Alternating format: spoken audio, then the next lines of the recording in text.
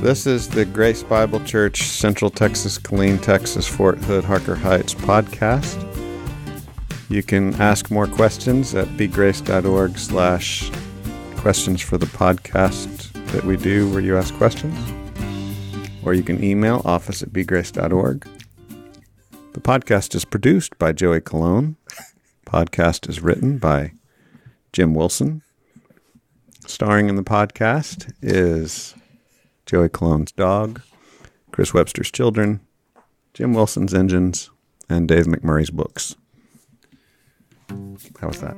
It was great. Excellent. That was really good. Yes. This is Sunday Recap, a weekly edition of the Grace Bible Church podcast where we talk about life and faith based off of your sermon, Dave's sermon this past Sunday. For more recordings of our podcasts, for more sermons, visit bgrace.org/podcast.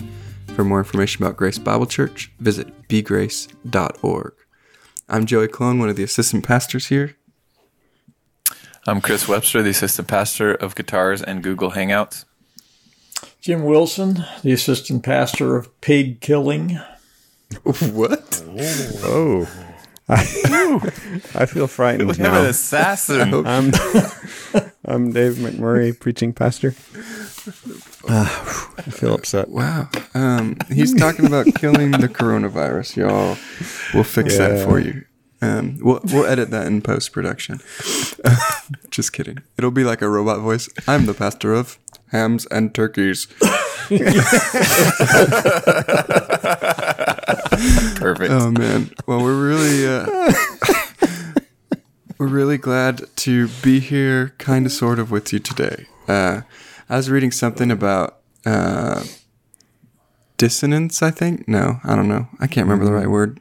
English is hard. I've already been in 3 meetings today.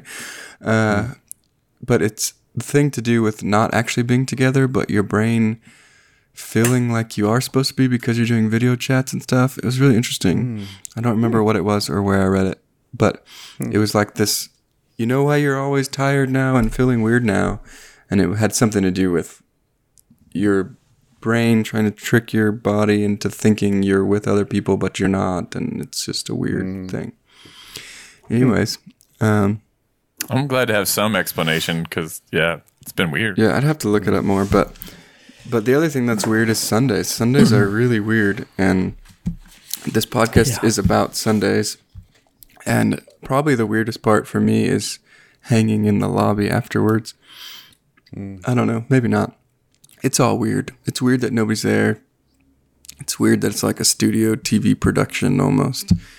That was funny. On Sunday, I think this messed with Dave too, but the volume was too low, and so people were commenting, the volume's too low, and so in the room, Kendrick turned the speakers super loud, and I had like some room mics still in my ears, and so when I started leading worship, it was just like I couldn't hear my voice. I couldn't hear my drums. I was like, yeah, that's why I was hanging out the whole time. And then I know when you were preaching, it was really loud next to you, right? So did you feel the temptation to like talk more quietly and stuff? Maybe. I didn't consciously notice it. Okay. So that's been my experience most of my preaching life, that I sound too loud and then I talk too quietly. Okay. I was trying to read your mind. Meanwhile, all of us at home were trying to figure out, what have we done? What have I messed up this morning? What I haven't? No. It was we messed it up. You want to know what happened? Here's some insider baseball for you. Should I turn on this light? Hold on. Latency. Yeah. Sorry, I just realized I'm all blue. Is that better? Or does it not really make a difference? Cool. Looks great. Here's some. Yeah. Thanks, Chris.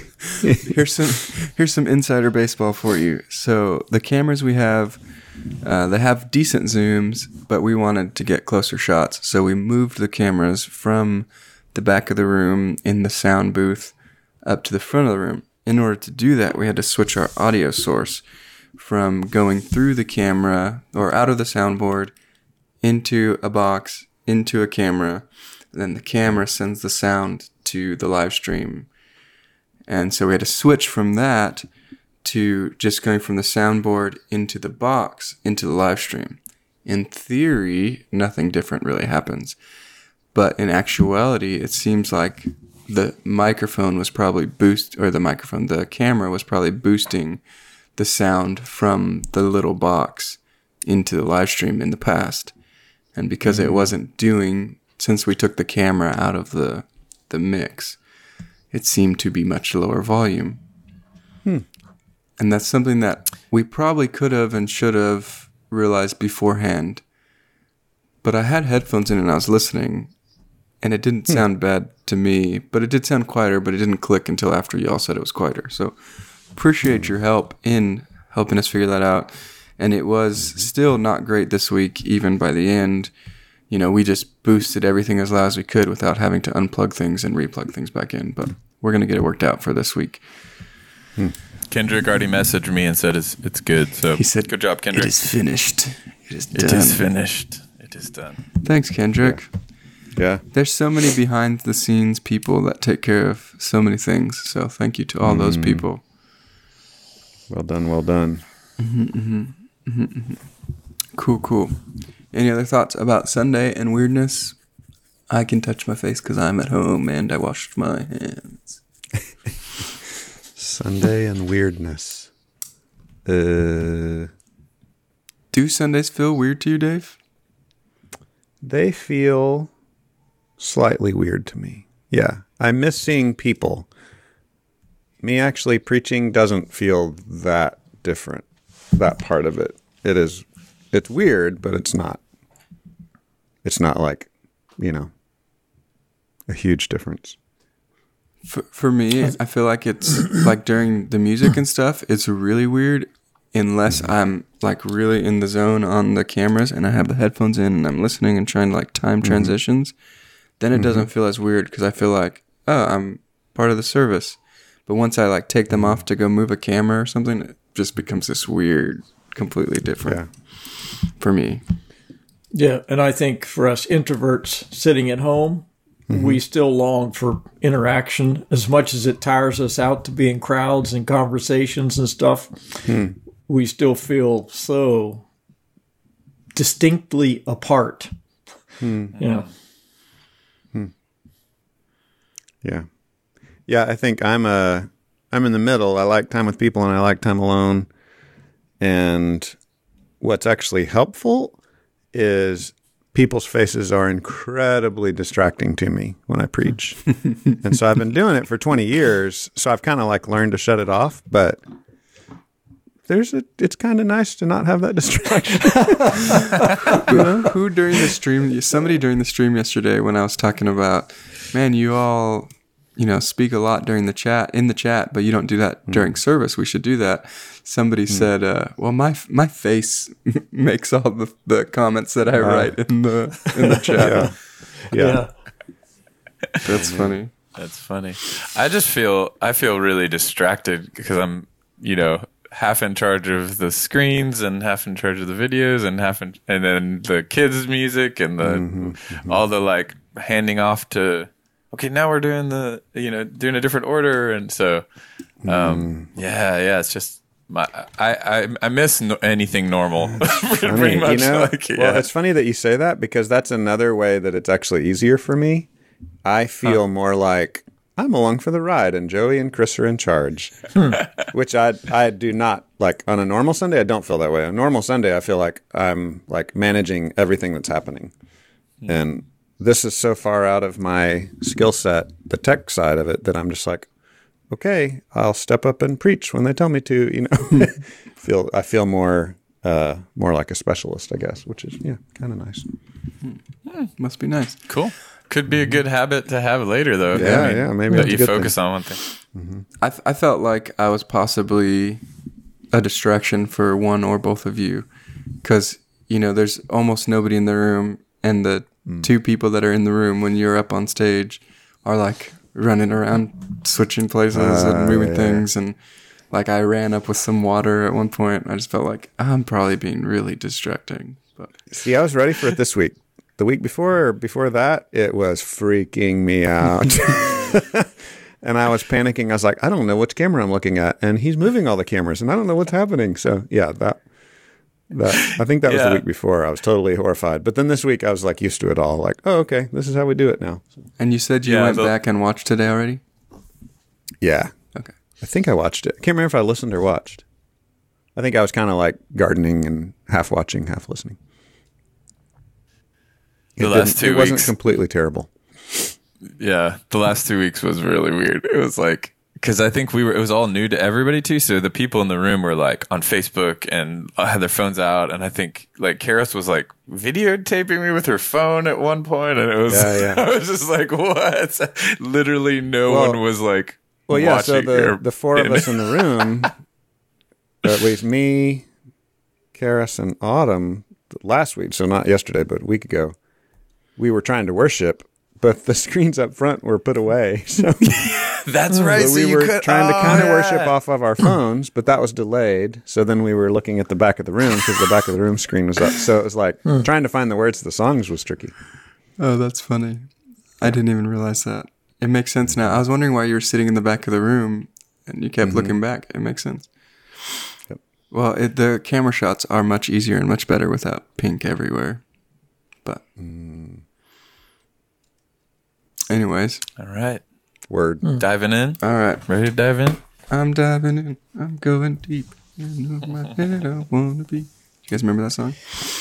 Nope. Stephen Curtis Chapman, baby. Yes. That's my boy. Jim. Nope. All right, cool. Well,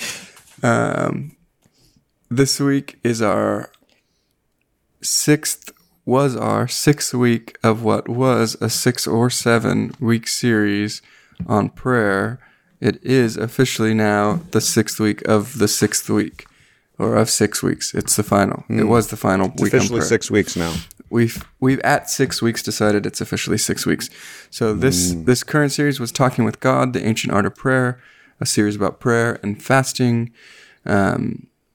We talked about reading and praying through the Resurrection Guide a lot, and just taking baby steps towards doing prayer and doing fasting a little bit better, or a little bit more even, maybe not better.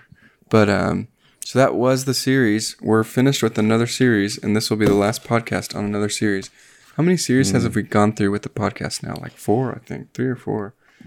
Y'all, Chick-fil-A is giving bonus right. points for April mobile orders, just in case you were wondering. Whoa. But this week was... That was Sorry. I see. squirrel. I turned Squirrel moment. turned off Do Not Disturb on most things and not everything, and now I'm Chick-fil-A's got me. They just know we're podcasting.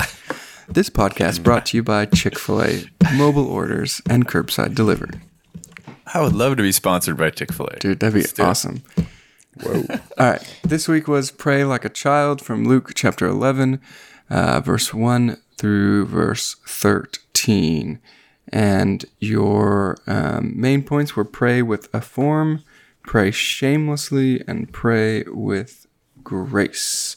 Anything about why you chose Luke chapter 11 to finish off the series on prayer? I think I have some thoughts and ideas, but I'll let you share them. Yeah. So I never do anything for one reason. It's always for like 7 reasons. So I'll try to keep it small. The number one reason was we had designed this resurrection prayer guide, and that's where I was starting. I was like, what are the 5, scriptural prompts and prayers, or 6 scriptural prompts and prayers for the week after the sermon? So I started there. Also was trying to keep it to the most famous, clear New Testament teachings on prayer. So the whole series, I was trying to do the greatest hits of prayer. And then I really liked the framing of starting with the Lord's Prayer and ending with the Lord's Prayer.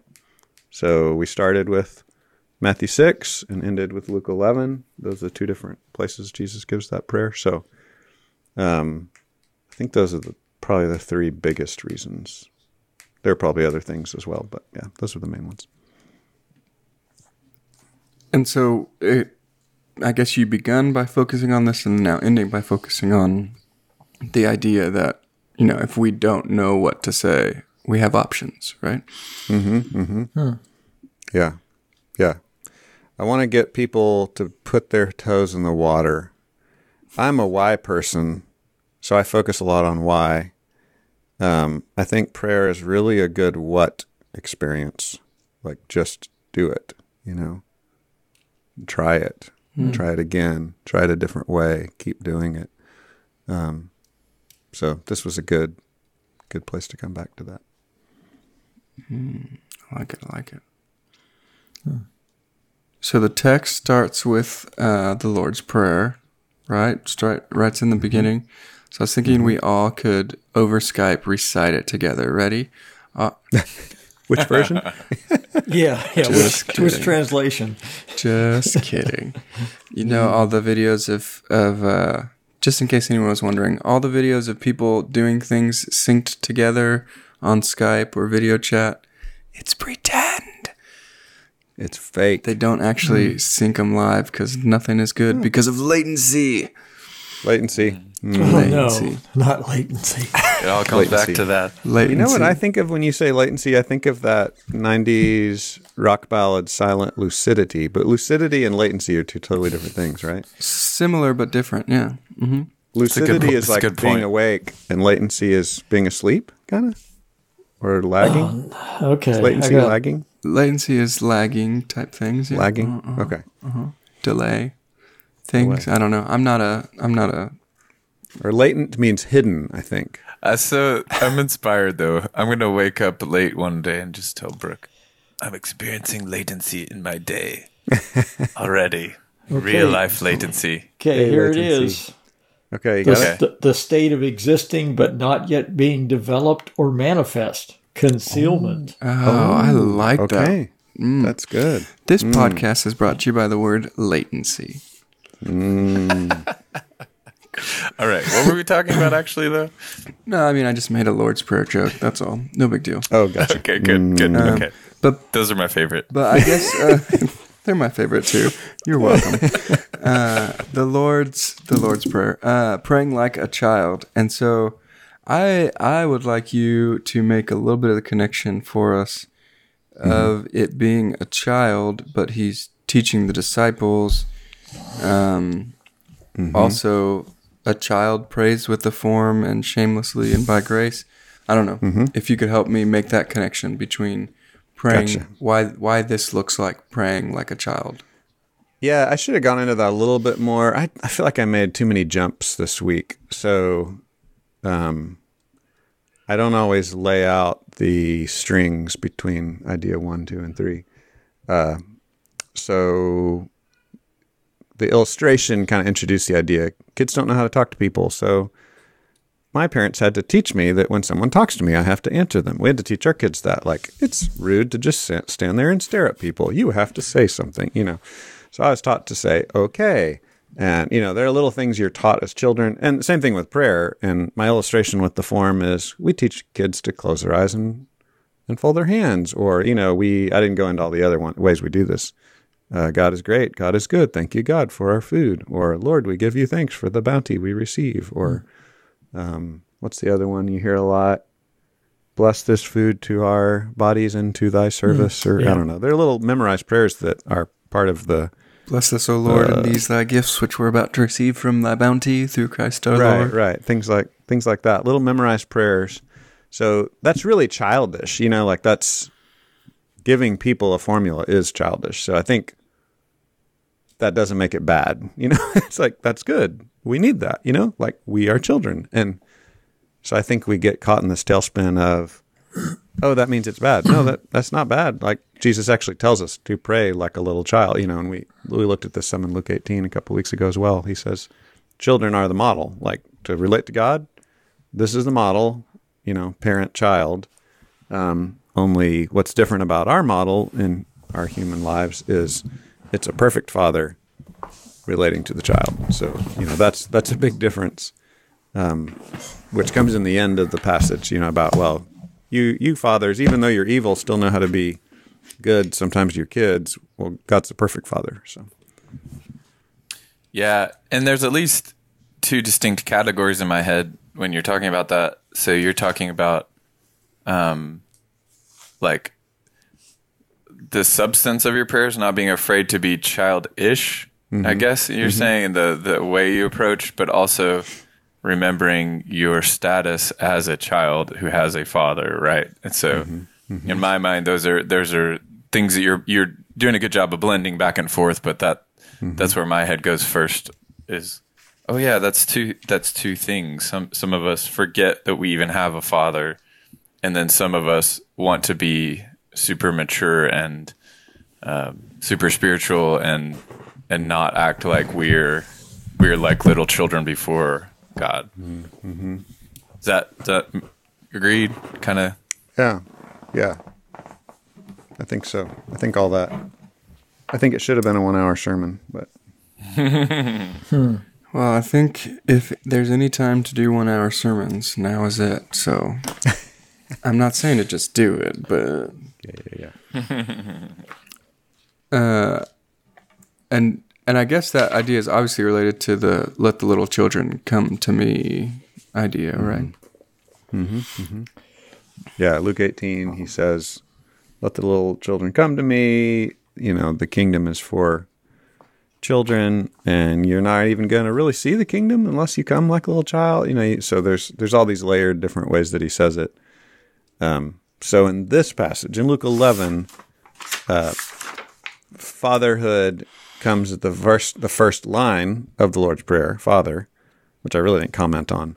I kind of kept my child analogies to the overview, intro and conclusion of the sermon. But he starts with Father, and then it ends with, "You earthly fathers are evil, but you still know how to give good gifts." So there's a wraparound from verse, whatever that is, 2 or 3 to verse 13.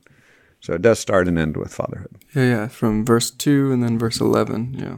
Mm-hmm. Mm-hmm. So I didn't show the exegesis as much this week. I just kind of skimmed over the text, I think, a little bit. Yeah, so verse 2 says, and he said to them, "When you pray, say, Father, hallowed be your name." Mm-hmm. And then verse 11 talks about what father, if a son asks for a fish, will instead give a serpent, right? Something like that. Mm-hmm. Mm-hmm. Yeah. Yeah, and even in the go bang on the door like you would with a neighbor, even in that illustration, it's like, who comes to your house in the middle of the night to do laundry? Well, a college kid does, but you don't really do that to your neighbor, So that's your shameless, your second point, the shameless. Yeah, the second point too, I think still even fits in that, even though he's using a friend and a neighbor as the comparison, he's saying, but your relationship with God is better than that. It's not that kind of embarrassment and social, violation of social norms. It's closer, it's more intimate, it's more shameless than that. Mm-hmm. Which really in our world, only a parent and child, or maybe a husband and wife, there are very few relationships where there's like no shame. That's a rare thing. I just love to. I was looking back at verse 1, and they're saying, "Lord, teach us to pray as John taught his disciples." And I just love the story of this, just what a gift this is. I'm thinking, okay, so John is giving his disciples some kind of guidance. I don't know if that's in Scripture, if we see that, really laid out, but he's teaching them something, and so Jesus' disciples are like, "Teach us something," and just the beauty of, okay, John could have told us something, but the Son of God gets to tell us this just amazing, deep, rich, shocking, like how shocking so much of this would have been, and it still is to us. But I just love that contrast in the story of, okay, whatever John was saying, it's, it was one thing, but what Jesus tells us is such authoritative. You think about when he would go into the synagogues and people are like, "Who is this that teaches with authority?" And the same thing here. It's like the one who is closest to the Father telling us how to talk to the Father. It's just such a cool, rich thing. Yeah. Yeah, and I think it would have been a common framework in the first century that disciples of a teacher, which is a common thing. Like this is how they did school. The way they did school is you followed a teacher around for a couple of years. So the John the Baptist and his disciples, and the Jesus and his disciples, that framework is normal. What's unique is what Jesus does within that framework. Yeah, totally. Another way to say what you were saying just now too is like prayer was an expected habit of these students, and like I was thinking that too. Like how many people would come to like, hey, teacher, teach me how to pray. We think that we would more be talking about knowledge or topics or skills or something else, but that prayer is part of the life. Like, and so that they're asking their teachers, show us. Give us Great something. Tim Keller quote. Chris Connell gave us, the only person who dares to wake up a king at 3 a.m. for a glass of water is a child, and we have that kind of access. Great quote. So Yes. good. It's interesting if you're in the Bible reading plan for this year and you look at the past few chapters we're supposed to read in Joshua, you find that at one point they didn't consult the Lord, right? And they got their butts kicked. And because they decided we can do this on our own since we've already had success, right? Kind of what they're thinking. But then when you look at the next chapters, Joshua makes this prayer that only a kid would make this kind of prayer. Hey, God, how about holding the sun and the moon still so we can finish this battle? Right? Yeah. And he does. Wow. Yeah. God's like, okay. Yep. Wow. Yeah. That's huge. It's good.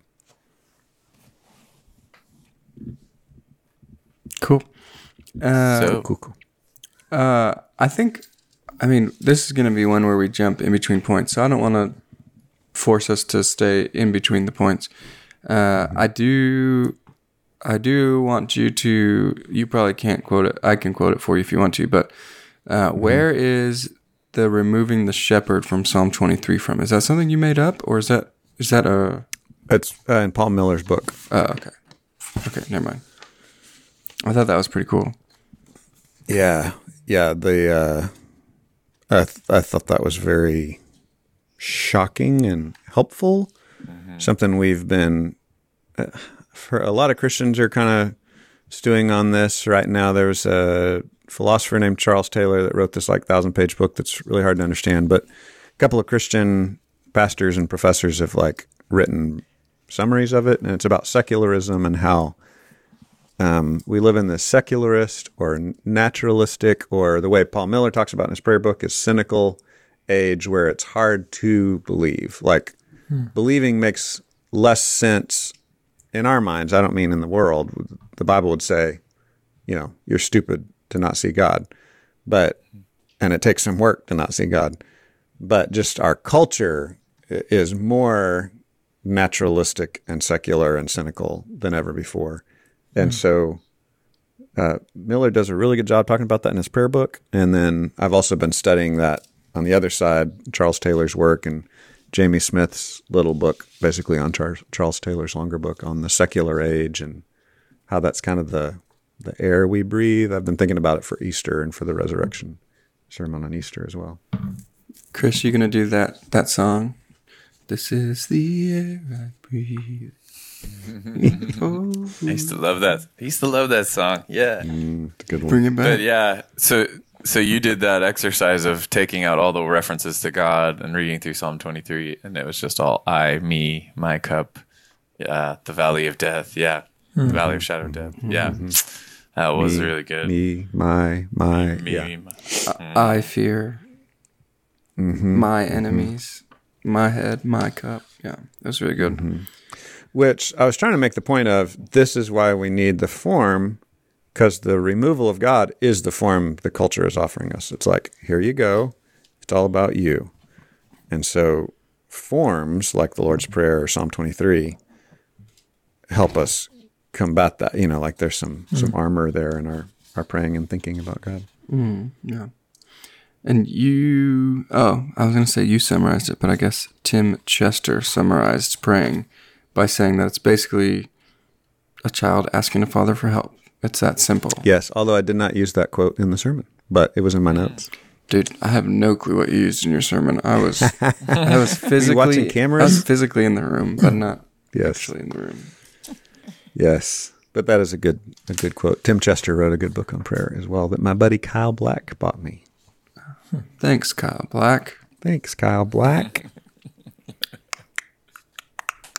So there was a question we had on the balance of asking and Dude, I run the show here. get in. I will decide when we do that. I run this show. Do it. I'm Do it, just Dave. going back and forth in my brain if I do need to give us some structure with the points. So we've talked praying with a form already, basically completely. We've talked some praying shamelessly already, right? Like the king coming and the kids, friends knocking on doors. We talked a bit about that. We haven't talked so much praying by grace. And so I think we have a question that fits pretty well with talking about praying by grace. And so the thing with this podcast is it's a question and answer podcast. We fiddle around and talk about things when you guys don't provide us with great questions or with any questions asked, really. So you could submit your questions for this podcast to podcast@bgrace.org. You can also drop them, I guess, in the live stream on Sunday would be a better place than on Mondays because we're not really paying that much attention to them while we're recording the podcast. And you could also go to bgrace.org/podcast. So if you have some questions or thoughts or comments about it, the sermon that Sunday, we'd love to hear them and get them so that we can talk about them here. One of the ones we've gotten recently is a question about balance with always knocking and asking in prayer. So the question says, how do you find a balance with always knocking and asking in prayer, but not being consumed with when or how God will answer them? What do you guys think about that?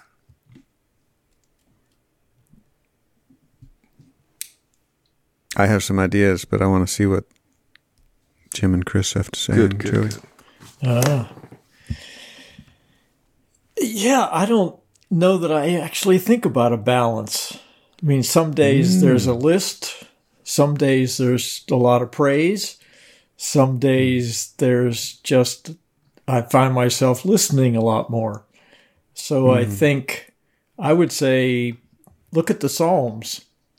If you want to see, some days the psalmist is saying, God, when are you going to do something about this problem? Some days he's just saying, you're a great and mighty Father, and thank you for loving me. So I think, I've always, that the thing about balance, it's always you think about holding a bowl upside down and trying to keep a marble in the middle of it. I don't think we can ever do it. I don't think, because we don't, it brings me back to the whole point that the Holy Spirit is interpreting for us and interceding for us in our prayers. So why don't we just go ahead and pray? Yeah, I think this question focuses a little more though on when and how God will answer. So the balance of asking God and continuing to ask God and not really worrying or stressing out about when or how he'll answer. And I mean, to go back to the child picture, when my daughter wants something, like she's going to ask me. And she's going to ask me again, and she's going to want it to happen and not be stressing. But like, we have, a couple things I've talked about before. So baseball, like at least once a week, she's still asking me, when's baseball coming back? We have a camp we go to every summer, every day. I can't wait for that. When are we going to go to that? What are we doing? Like, so she has this excitement and anticipation, but it's also almost a trust in that I will make things happen, even if they're completely out of my control and I can't make those things happen, So I think that's the question, is more about, should I ask God once and then be done with asking because I can trust God, or should I keep knocking and asking? How do I not stress about all of that part of it, the answering? Yeah. Well, I think I can stitch together what Jim said and what Joey just said. I think, to Jim's point, there's not a should. There's a do. There, you just ask. And I don't think the keep asking is a formula for getting the answer you want. Yeah. There's a danger of thinking, oh, this one says keep asking. Oh, that's what I'm supposed to do to get what I want. And then the other one says pray in Jesus' name. Oh, okay, that's what I do to get what I want. There's a danger of turning any of the forms into a formula and thinking the formula will get what we want, when we're really trusting God to provide what's best for us. And so I could ask all day, every day, or I could say, you know what? I'm not going to ask today. I'm going to just praise God for his goods. Going back to like the seasons and the ups and downs we see in the Psalms. So probably when I was teaching it yesterday, I really had probably too much in mind the Protestant Reformed, we don't really pray because God is sovereign side of the fence. I wasn't thinking enough about the kind of Pentecostal, we can get God to do what we want if we say it the right way. Because those are two extremes of prayer, right? I addressed it a little bit. Sometimes God says no or wait. So I addressed it a little bit, but I don't think I addressed it as much. So I think those are the two extremes. One extreme is we don't ask. We just are like, God is sovereign, the end. The other extreme is we think, if I ask just the right way, then he'll... And you've used this illustration, I think, Joey, with your daughter, right? Like a 4-year-old is like, well, what about this? Well, what about that? Oh, yeah. And what if I say it this way? I think too. The what I was going to say is that's such a good connection to make with like God answering and us asking, and I think there's that. I can speak from my weakness in saying when I don't believe God will do or act or answer, then I really have a much harder time knocking and asking over and over and over again. Like I won't, right? Because I don't think anything will happen. So that's a danger of just shutting down prayer. But I think as you guys were talking, the thing I thought of was how closely we know this is linked to desire. I guess that's the thing is, as a little child, just being okay with this thing won't leave my heart. Like it's still in there, but the mature journey, I think, is saying, God, you are the source of life and of peace. So I want you more than whatever that other thing is. Help that to be true. And I know that you can make me stop wanting this if this is not a good thing to want. And so I think that's an important thing too, almost as a just like, if I keep having this weight and this longing or this fear or whatever, and I'm in this good habit of casting my cares on the Lord, then I know it will be resolved somehow. Either he can change my desires or he can give me the thing or, he can make something happen. And just having that open-handedness, but also being just okay with this has not gone away. This desire has not gone away, and maybe you will struggle with it for your whole life. And that what he's teaching you in that is to be dependent for your whole life, whatever that thing, I don't know. Does that kind of make sense? Yeah, it does. It's whole interplay of desire. The idea of God shaping the desires of your heart, right? Yeah. So, and that goes back to the Holy Spirit ultimately is the gift in everything we ask for. God himself is the ultimate answer to prayer. God gives us himself, and then he matures us and shapes us. He interprets our prayers in Romans 8. But there's also this idea of, I don't know, I lost it. Something about the Holy Humanness. Spirit. The Holy Spirit shapes our prayers. That's gone now. That's the important thing. What it made me think of is Brooke and I got to write a song for the women's retreat, and so we were trying to use Psalm 23, God leading us by still waters and to green pastures. And as we were writing it, we were kind of wrestling with this, like, well, man, in this pandemic time, this doesn't feel like green pastures, right? And it isn't green pastures physically or in our temporary circumstances.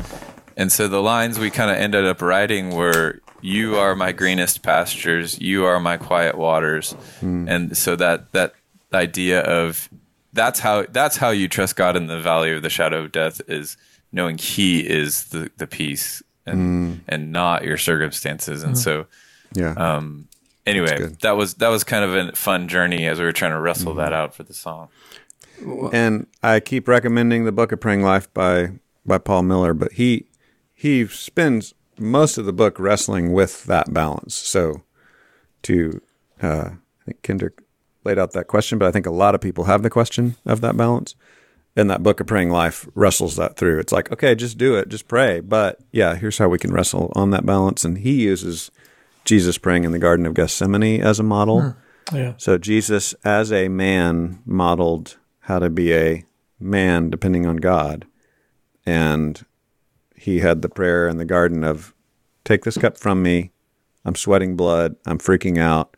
Yet not my will, your will be done. So we see that tension of, I'm sanctifying, or I'm being sanctified by you, Lord. I'm continually being changed by your presence, by your will. I'm giving myself over to your will, even as I'm asking for what I desperately want in this moment. Mm-hmm. And so, yeah, he's got like some cool charts and everything too of that balance and stuff. That's awesome. Chris, are we gonna, or does it already exist, get a video version of that on YouTube or anything? Because to be honest, I found a way for Catherine to watch it on repeat, and she's been watching it on repeat. But I want the real version out there. It's so good. Thanks, man. Yeah, I don't know. I'm working on it. Get out of here. I have to get wife's permission. So release the tapes. Release the tapes. Could we just have your wife do it live every night at a certain time? She'd love that. That will so for people who don't know what we're talking about. So we recorded a video. We recorded a bunch of instruments in our quarantine way, and then we sang. Brooke and I sang live over that, but I had her sing the lead vocal because it was a women's retreat, and I wanted them to be able to sing along. And it's so good. She was nervous and she doesn't love videos of herself. And well, thanks, man. I'm glad. I mean, it's really encouraging, and I'll talk to her about it. But we'll release some version of it sometime for sure. You could release that where it's like there's like a we can't see her face version. Redacted face version. Redacted. Yeah. Redacted version. That probably would make her feel better. It would make anyone else feel better, but I like her face. Well, we love her. She's beautiful, and she's a great singer. So we would love more of Brooke singing if she would be willing to grace us with it. Release the tapes. Okay, I'll make sure she listens to this podcast. Hi, Brooke. Just put it on Bluetooth in the other room real quick. Yeah. Sorry, that happened earlier. That was earlier reference. Chris was setting everything up, and all of a sudden he was in his living room. So, and just for the record, I have always said that Brooke Webster is the best thing about Chris Webster music. So it's true. It's true. That and speaking of Bluetooth, now Two Gun Henry. Sorry, go ahead. Bluetooth and Two Gun Henry. Speaking of Bluetooth, I have to tell this funny story that made me think of. So, comedy moment, but it's speaking of the pandemic homeschooling. So we have these Bluetooth speakers in our homeschool room, and that's how I will sometimes sneak and do principal announcements over the loudspeakers. Like I'll record on my phone and be like, boop, attention children. And so anyway, that was how we surprised the kids with taking them to Great Wolf Lodge one time, as I did a principal announcement and I canceled school and we hopped in the van and drove to Great Wolf Lodge, and it was great. So nice. Anyway, so that's a funny. See, even though you're evil, you know how to give good gifts to your children. Way to tie it in. You're a pro. That's really good. Really good. But that was before all this madness. Great Wolf Lodge, I'm assuming, is closed at this point, right? That means we'll be the only ones there. So yep, I'm going. Dude, not a bad thing. Get in the car. You need to announce that they're going into the backyard with a sprinkler. Perfect. It's raining today, isn't it? It was raining. It's dark in my room now. We had some sprinkles. Sprankles. Mm-hmm. Any other things about the sermon? I think we covered most things. Now I got Chris's song stuck in my head. Now people are logging on saying the song was incredible. You're not supposed to be watching the chat, but hi, Julia. Oh, yeah, I'm not watching it. I'm paying no attention to it. Pay no attention to the chat in the corner. No, it's good. It's just technically we're in the podcast time, everybody. So in podcast time, we're not going to be watching the chat as closely because it's strange for people who listen to it later. However, before we start, we're going to be doing non-podcast time. where it's all about you in the video. So leave your chats. But yeah, I really appreciate the question from Kendrick in Central Texas about how to pray. And I think that's where we were last at. And how to not just pray, but how to expect, I guess, or how to wait for answers to prayers. What that posture looks like. Other thoughts on prayer, on praying with a form, praying shamelessly, or praying by grace? There's one more form. I was trying to not give too many forms, but the sometimes people call it the Jesus prayer. I think that Jesus, have mercy on me, a sinner. Y'all know what I'm talking about? Yeah. It's an old, very the kind of Catholic Orthodox mystic tradition does it a lot, but it's basically the prayer from Luke 18 where the tax collector was beating his chest and saying, "God, have mercy on me, a sinner." It's basically that prayer. So that's another form. If you have a short attention span, that'd be a really short prayer to memorize. That's a form, just that. And other people just recommend crying out to Jesus, "Jesus, help me, Jesus, help me." I think that's the Johann Sebastian Bach prayer. He would write Soli Deo Gloria at the end of all of his music, and he'd write, "Jesus, help me, Jesu Jevu," I think it is. Jeva. Deva? At the beginning. Jeva? You say Deva? My new name. My new Yeah. Jesu Jeva. Yeah. No, I loved your point of God is the one who will never shame you for how you come to him. That was super huge. And I did it had me thinking too, in my world of music land and corporate worship songs, and I think it's a good spot to kind of encourage people on both sides of the aisle of musical style and lyrical style. So I think so you could make a case for saying the hymns with their beautiful, super well thought out, perfectly rhymed, expansive theology are kind of like the form prayer that are meant for you to sit as a child and learn from them and to grow and to learn new things. And so there's huge value in that. And that's very apparent to some types of people. And then there are the simple songs where it really is just a heartfelt cry to God, that isn't a huge form prayer. It is more like the Jesus help me kind of songs. And that's hugely helpful and apparent to some types of people.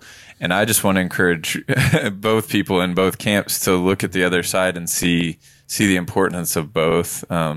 We try to mix them together. We don't always do it perfectly, but lots of people would love more hymns, and lots of people would love more, simple, emotional songs. But I think we all can learn from the one that's not as instinctive to us. And I just would encourage everybody to look at that. Well, can I add something to that? I think there are two kinds of forms. No, Joey says no. Okay, never mind. Please do. Please do.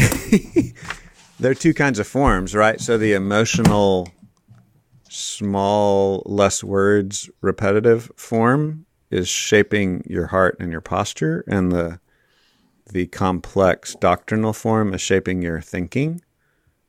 But those are both shaping us liturgically in good and important ways. And so, I just encourage that also. We need both kinds, and don't just think that your preference is the holy one.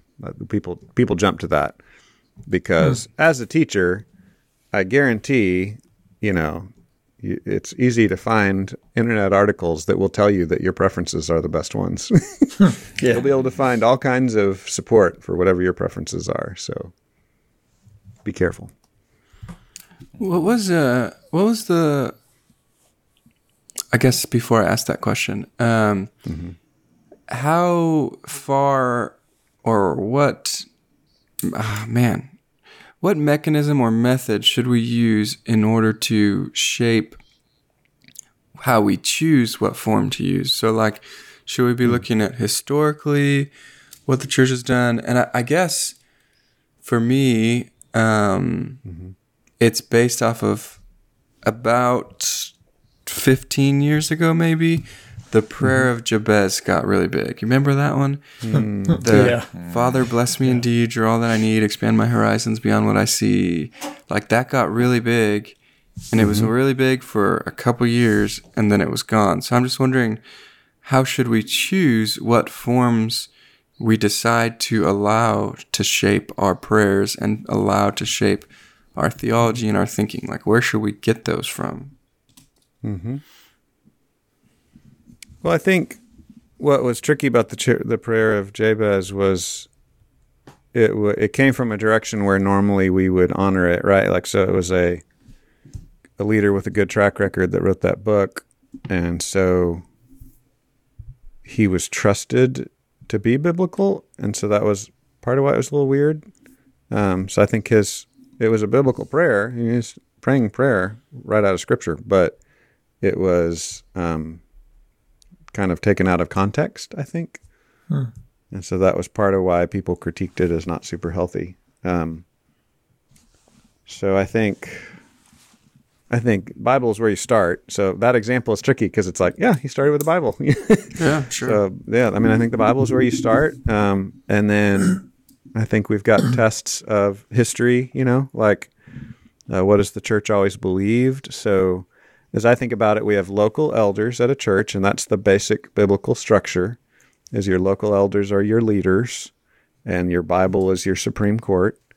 And then we've got non-local elders as well, which is the Church Universal. And so I would say as Protestants, we don't put them at the same level of authority as the Scripture, right? So as Protestants, we'd say the Scripture is the Supreme Court of settling what's true and what's not and what's authoritative.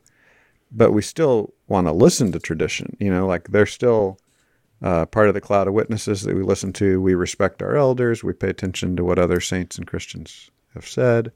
So we definitely want to consult history, I think, in that process, while making Bible and gospel the bottom line. So I don't know if that helps. Those are pretty broad categories, really. I think it helps. Yeah. I'm just wondering, like, I guess if there's anything more practical we can point to and say, hey, this is something that does exist and is helpful or not. I don't know. Yeah. Yeah, I mean, it sounds self-serving, but that's kind of what the organization of the church is, right? We're pastors and elders at a local church that say, hey, come worship with us, and hey, here's some ideas to help you grow in your faith. So we are we're giving those forms to people.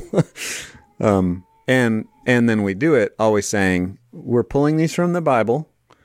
These ways we're telling you to do this are not the only way to do it. And you check us with the Bible. You ask us hard questions. You make the Bible your bottom line, even as we're giving you some forms, even as we're mediating Bible to you, right? So we're trying to feed people with Bible, with God's Word, and we're giving them forms and mediated structures to do that. Songs, prayers, books about the Bible, habits, things to try, worship services. But we're saying, hey, but we want you to keep doing the hard work of testing and researching and seeing, is this really biblical and does this stand up? Yeah, that's what I was going to say is the non-negotiables are loving God's Word and being a part of a church that loves God's Word. And when you've got those two things in place, that's the filter for good and bad songs to sing. Like, I think, and so that will start, like you said, you still have to do the hard work of saying, is this simple song true? Is this hymn true? How is it and how is it not? And so yeah, I think when you've got those things in place and you're not allowed to let go of either of those things, really, that's not optional. But you can let go of songs that don't line up with the Scripture. So.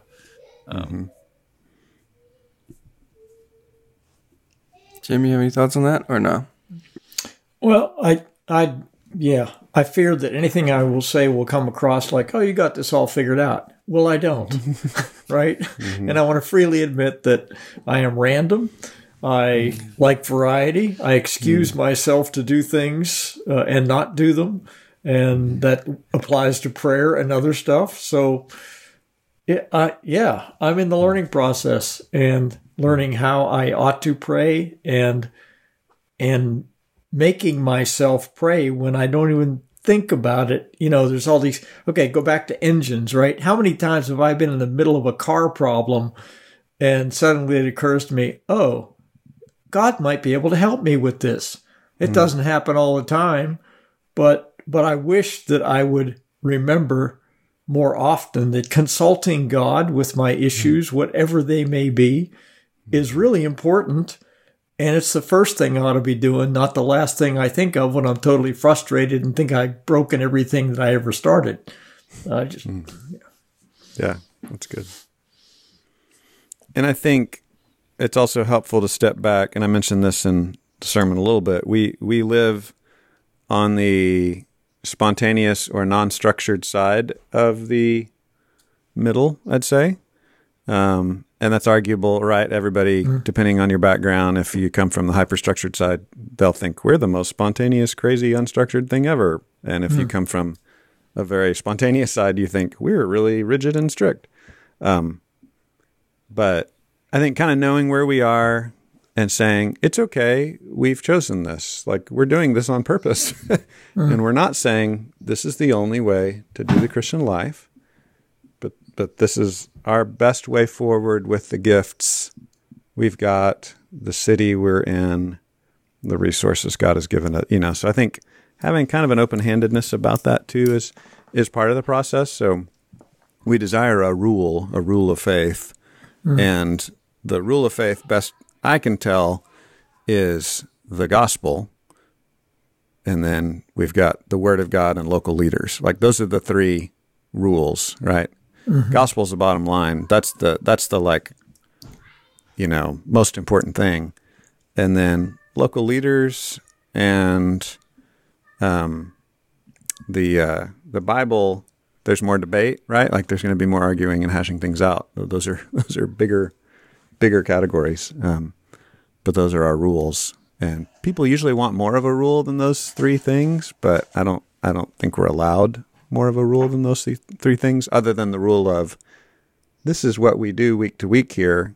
It's just what we do, but it's not the only way to do it. And I think the big danger churches get into is saying, we found more of a rule than gospel, Bible, and local leaders, and we're going to tighten it up and call it an actual rule, like a standard or a practice. That's fine, but we get in danger of violating the norms of Scripture when we start to say our way of doing it is the best way. And so that's just a real slippery thing, because obviously you're going to do what you think is best, right? So there's some level of course we're doing what we think is best. But if we're preaching what we're doing is best, then we've kind of like stopped preaching Christ subtly, if that makes sense. So there's this weird tension of, we've got to do what we think is best, but we shouldn't be preaching what we do is best. Like, those are two different views on what is best, I guess. Cool. Other thoughts, ideas? I'm holding my papers up, getting ready to finish. I think I'll just say one last thing. I think it's the last thing. We'll see. I love the idea of, like you're saying, Dave, gospel's non-negotiable, and kind of almost seeing this as a lens that we see the world through. So becoming students of the gospel and really just loving it and being students of God's word. And in a sense, I've seen people do this with prayer as well. So there's this way in which, when you are wandering this world or your homes right now, whatever it is, and you encounter a work of art or a person or a situation, and you're viewing that not just with your own eyes, but the lens of the gospel, and in a prayerful, God, I'm living my whole life before your face. That just completely affects how you interact with whatever that thing is. And it allows you to just have this beautiful clarity of, I can find the goodness in all these things, and I can clearly see where it got twisted and where it went bad. And that gives you this wonderful grace. And so the most prayerful people that I've known we're also probably not coincidentally, we're gospel loving people. And so again, they had this patience and this resilience because when they encountered a person, especially, they know, okay, I'm dealing with this mixed bag of beauty and brokenness, and I can celebrate the good and have grace for the bad, but I'm not confused about which is which because I've spent time with God and I continue to, and I live my life in a prayerful way, and so I think that's just wonderful, and that's like what we're talking about, trying to discern even songs you're singing or songs you're listening to. The same thing happens where you can say, man, that song was 80% amazing, and there was 20% that was like, whatever. But I can still learn and grow and glean without just having to throw it out or freak out or But I also don't just give myself over to something that's mostly wrong, over and over again. So. Word.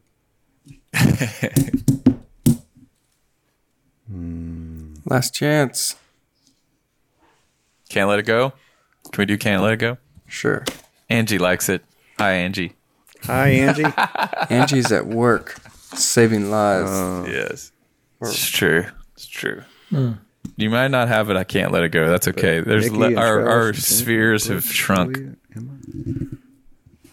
Yeah, a bunch of people watching. What? Oh, you froze, Chris. Oh, man. Did I? No, you didn't. You didn't? Is that just my computer? He's just holding very still. There's scary ghost hands grabbing your head on my computer. Cool. Does anybody have anything they want to not let go about? I don't leave my house anymore. Yeah, it's true. There's nothing new happening. Hang in there, people. I've been out there. It's scary. Oh, I can't let go that I almost died driving to and from church because no one believes in the speed limit anymore. And apparently they're all externally motivated. But have y'all noticed that if we ever go out, people are just flying around? Yes. Man, they just don't care anymore. I don't know. Huh. Well, apocalyptic driving. If I was a police officer, I would not want to pull anybody over right now and possibly get corona from pulling someone over. But it's true. That's probably what they're banking on. I think if I was a city manager, I'd try and make a lot of money. So I don't know. Yeah. Can't let it go. Here's mine. Y'all ready? We're so ready. Mine is, it's good to stay connected, but maybe God is calling us to extra prayer and solitude right now. So maybe you need to find a closet if you're not getting enough solitude because you're trapped at home with your family. But yeah, I just wonder if that's part of what God is calling our people to. Mine is related to that. It's just something we read in a devotional this morning that boredom is really a request to be entertained. And I am so easily drawn to trying to find something to entertain me. It doesn't matter what it is, but instead of running to the one who holds me. So, yeah. So good. You know what that reminds me of? When the Israelites complain and God gives them quail and he's like, I'm going to give you so much quail, it's going to like come out your ears and your nose. And I feel like that's what we're getting with our screens right now. Like, oh, okay. Screens will save you. All right, let's just do nothing but screens. Yeah. Dude, write a blog post, write an article, send it to TGC. They'll publish anything. Just kidding. Love you guys. Yeah. Well, thanks for tuning in. This has been Sunday Recap, the weekly edition of the Grace Bible Church podcast, where we talk about life and faith based off of our sermon this past Sunday. We want your questions. Send them to us. podcast@bgrace.org or bgrace.org/podcast.